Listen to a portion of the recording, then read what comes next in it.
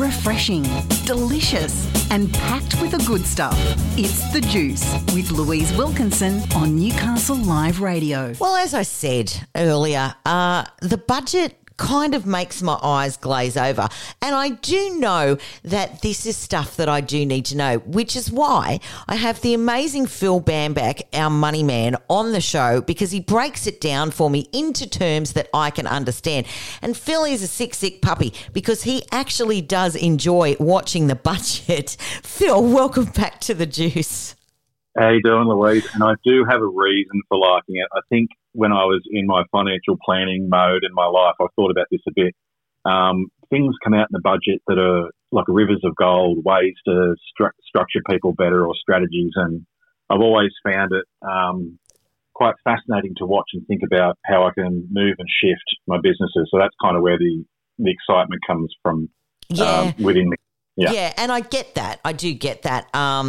It's Otherwise, it's totally boring for most people. I totally agree. Yeah. Look, it is, but it's stuff that we do need to know, and often it's quite long-winded. And what I love is that you can grab it and go, okay. I've got to explain this to Louise. She hates figures, so you break it down into a way that we can all understand. So I guess the big question is, what's in it for me? Like the average Joe. Let's first have a look at I guess the losers in the budget this year. Look, I reckon most people are losing. I don't particularly think it's a great budget for the average person. And I'm thinking about my mum and dad who are self-funded retirees. I'm thinking about my sister who's a sole, her kids are grown up, but she's a single woman. Yep. About my brother-in-law who's got some PTSD issues and struggles just generally. So, if I think about all those people, I'm not overly excited about it. Right. Often I'm not though. So, but there are some big losers. The arts took a smashing again this year, so music and the arts. And I think that over time, sadly, there's some push or move within political circles to just destroy it because the funding just keeps disappearing and disappearing, which for the size of the industry just astounds me. Like it employs so many people and pushes so much money into the economy. Like most people wouldn't realise it's as big as the mining sector in a lot of ways, and the employment in that industry is huge. But anyway, so the arts kind of loses. It doesn't surprise me. Yeah. And look, just circling back to that, Tina Arena did make a really good point because the arts and particularly music, every time there's a flood, there's a fire, there's anything that we need to get behind, the arts are the first people to put their hand up and donate their time. And over this pandemic, the arts have struggled harder than most industries. I think the only one that I can think of that's probably comparable is the travel industry. And where, as Tina Arena said, we got crickets. No one's helping us. No, they got crickets. They got no funding for a lot of their workers because of the way the economy is structured with the gigs that everyone does in the arts world. And I personally think it's disgraceful what's happened over the last couple of years. Yeah, for both those industries. But I've got a bit of affiliation with the arts. I like arts a lot, but it's disgraceful. It really is. Yeah. Anyway, that's my rant for today. Okay. But look, renters and people priced out of the housing market, they're going to be losers. It's tough for them in this environment with things just costing more and more, and we're in an inflationary environment, or as I like to call it, we're in an environment where our dollar is being devalued. You can't buy as much. And the environment, there's a big cut in spending to the environment. So the three losers, the arts, the environment, renters and people, priced out of the housing market. Sad but true. Yeah, and look, the housing market, I mean, particularly in the Hunter, it's just bloody exploded house prices, hasn't it? It has. There's money just travelling down the freeway. In the old days, the money for real estate used to travel down the rivers, and then it was along the train tracks, and now it's the freeways. And there is a mass exodus coming out of Sydney and from Melbourne and those areas to our area. It's a beautiful area. You can't blame people, but it's certainly putting a lot of pressure on the market. Yeah. 100% it is. 100% it is. So, you sort of think about how you get the deposit together to even enter the market. is such a challenge for the everyday man at the moment. And then the rental market is pretty much non-existent. So it's tough times out there. So, It is tough. yeah, what are the key forecasts for the budget? Look, they're looking. I think the key ones are around unemployment and inflation and wages levels, and they're sort of saying that unemployment is low at 3.75%, moving into 22-23. And to be honest, I don't think that number's very reflective of the stress that the gig economy places on people, or I don't think it measures very well the amount of people that want more work. Maybe they're employed full time, but they just can't survive anyway, so they need a second job or a side hustle or something. So unemployment, is low, but we haven't had any migration into the country for a long time, and there was really a net, I think, migration out when Corona hit for a little while. But that's one. Inflation is measured by CPI at 3%. Look, inflation is massive overseas. I think that's going to rise, to be honest. So. I know that my beautiful wife feels it when she goes to the store and buys our weekly groceries and fills up her car. Like, it's not nothing. It's actually quite significant if you're trying to live the way you were living 6 months ago. Yeah. And they're talking about wages rising by a certain number of percent by 22, 23. And I have to say, as a business owner, there's superannuation guarantees coming in, so we're going to pay more super pretty soon. It's a really tight labour market. So whilst that's probably true that wages will rise, I think it'll all be eaten up by inflation. So the net sum value of it for everyone is zero, I reckon. Yeah. Yeah, sad but true again. Yeah. And 3.25% wage increase isn't insignificant to a small business owner across their payroll. No, it can be the difference between opening and closing, and realistically, the engine of this country is the SME market, the small business market. Yep. We employ more people than almost anybody in any other market, and most businesses don't make money for the first 3 years, and most businesses are closed when they start in the first 5 to 8 years. So there's a lot of pressure on those businesses to keep employing, to pay more wages. I think we haven't really seen the liquidations that I thought we might, like people going bankrupt, but I think it's starting. I think we're going to start to see it.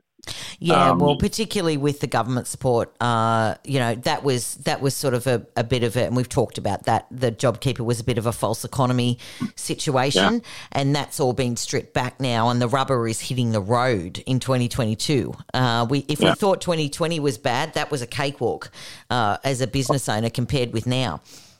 I'm worried about a lot of the construction jobs, the tradies that can't get supply of product to even do the jobs that they're trying to do. There's a lot of pressure on supply chains at the moment. It's also going to cause a bit of an issue in that market. But anyway, that's what's happening. That's the key things. Yeah. There's a couple of things that they've thrown into the budget, which we can talk about next if you like, Louise, or we can talk about it now. I don't mind. But, I think personally, it's a little bit of an insult to put a $420 cost of living tax offset for low to middle income earners and expect that people are going to be happy with that. Yeah. It just doesn't pay for anything and doesn't seem to me to be creating any kind of long-term benefit for people in that sort of bracket, that income bracket. So I think that's a bit disappointing. Yeah, absolutely. Absolutely, it is.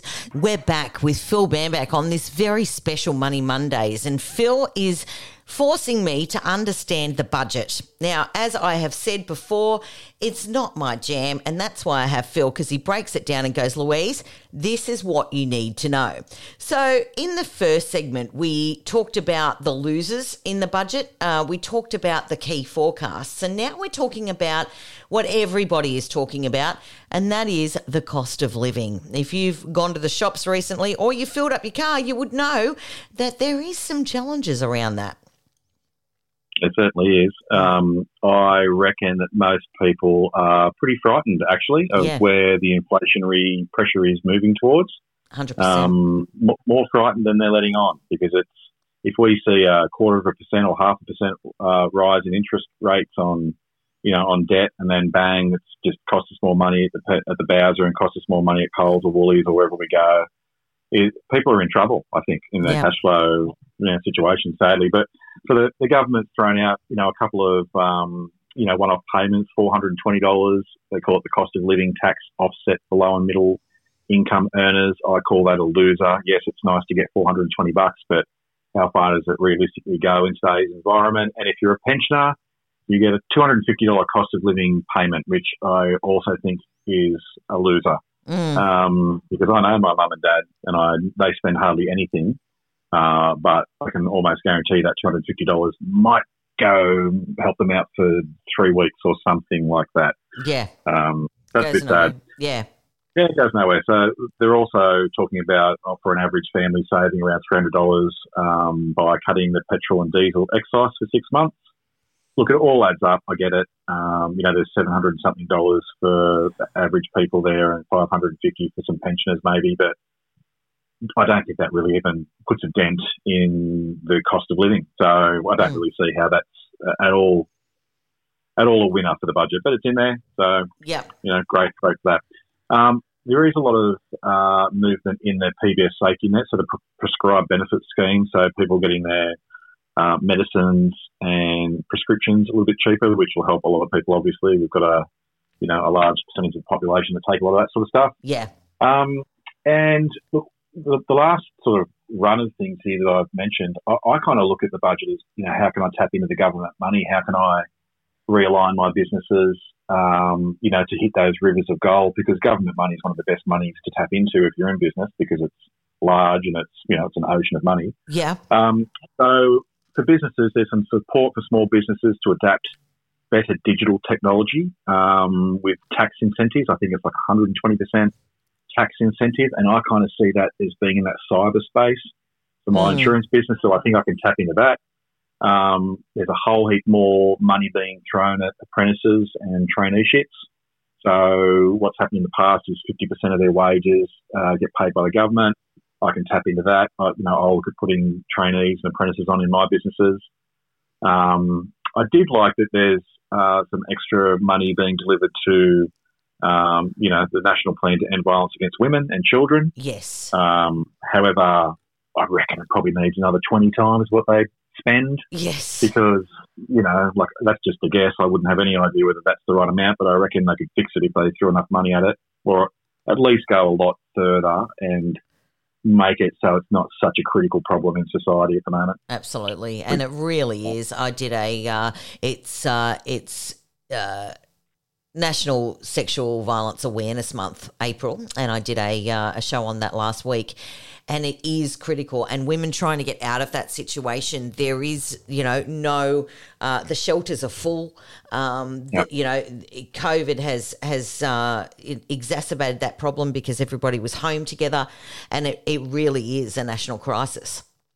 Yeah, and money fixes it. So a lot of the time, the statistics say that women don't move on or don't make decisions because they don't have money, basically, to do the things that they need to do and to support their family. So I think there could be a lot more done. A lot more needs to be done in that space for sure. Yeah. They're talking about 10,000 more affordable homes, which is great. But I think we're like 40,000 short at the moment. So yeah, that's great. But I'd like 40 more affordable homes. Thanks. Yes. Defence always gets money. National security always gets money.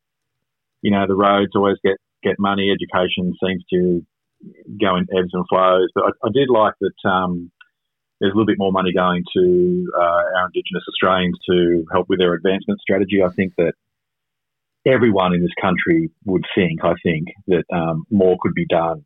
Yes. Certainly more efficient work could be done in that space. Yes. So I'm pretty happy about that. And I know there's a lot of money going to the National Disability Insurance Scheme, so the NDIS. So I've actually seen in my insurance business the ballooning number of startups that are providing services into the NDIS scheme, because there is such a lot of government money to help people who are in this scheme. So, I think we could probably tap into that in our businesses as well. So I kind of look at all that as not a great budget for people, but I'm trying to look at it from my own perspective and maybe teach others to look at where is the silver lining. How can I shift my thinking, my opportunities at work or in business to try and align myself with some easier money? Yeah, if that makes sense. Yeah, it certainly does. It certainly does. So yeah, look, it's not fantastic. overall. And, you know, and a lot of people are really feeling the crunch. You know, and as you say, 420, you know, might fill your car up a couple of times at the moment. So, you know, there is a long way to go, and there always is improvements, and there are winners and losers in every budget. But it is definitely about understanding it so that you can, particularly if you're in business, capitalise on it if you can. If you can, sure. Yeah. But I think over my 50-foot or 500-metre helicopter view, or whatever you want to call it, is I think the average person's in a bit of trouble moving forward over the next 12 to 24 months. Yeah. Well, sadly. Look, I look forward to our chats and how we might best navigate that. You've always got some fantastic insights, and I'm sure people will be really wanting to hear them. So I really thank you for breaking this down and getting people to sort of understand the nuts and bolts of the budget. It is a lot for the layman to understand. So I really thank you for breaking that down for us today, Phil. Look, I hope it helps, and have a great Monday. We certainly will. That was Phil Bamback, our money man, here on Money Mondays on The Juice.